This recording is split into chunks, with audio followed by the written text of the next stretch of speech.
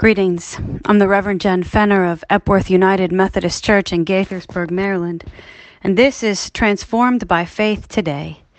We continue focused on the healing power of returning to God, and today our scripture is from 1 Samuel 15, verses 24 to 25. Then Saul said to the prophet Samuel, "I have sinned. I have indeed transgressed the command of the Lord and your words, because I feared the people and listened to their voice.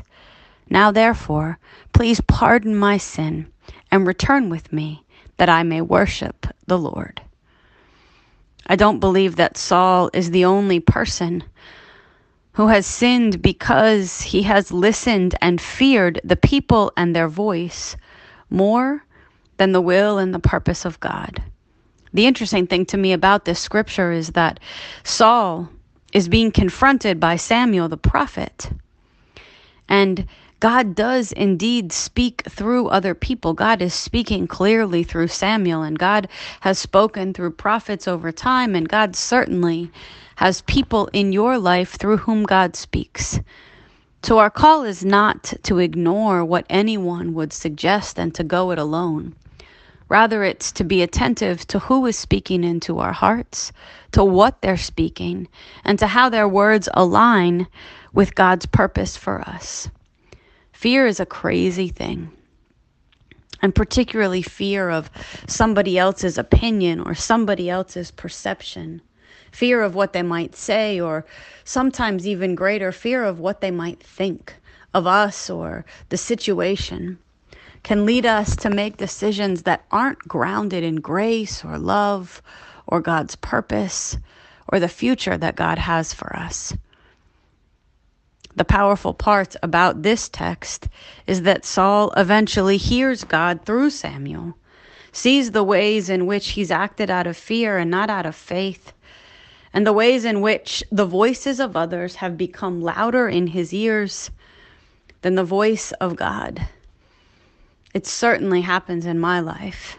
And part of it is because we are relational people, right?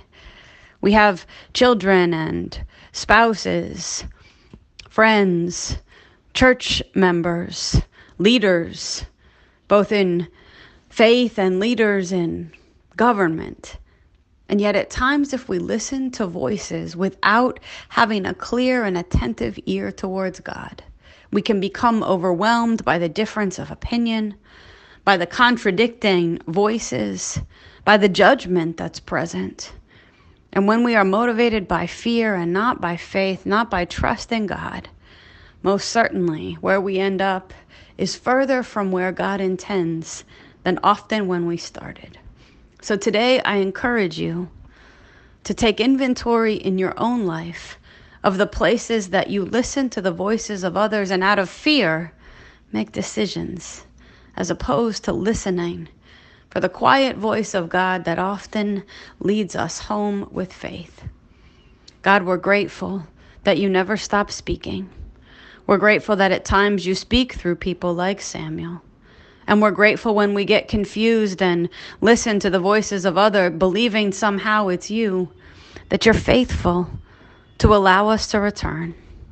We ask, God, that you would give us hearts that are both self-exploring and humble enough to admit the times that we're wrong, to acknowledge the times that we have listened to others more than you, and to listen to the people around us who continue with faithfulness to speak your word to us. We ask, God, that we as a people, as a nation, would be humble enough of heart that we really could see the places that we need to return. And as we return, God, we ask for a deep sense of your grace and your love that would hold us as we face all of the things that are before us. In Jesus' name, amen.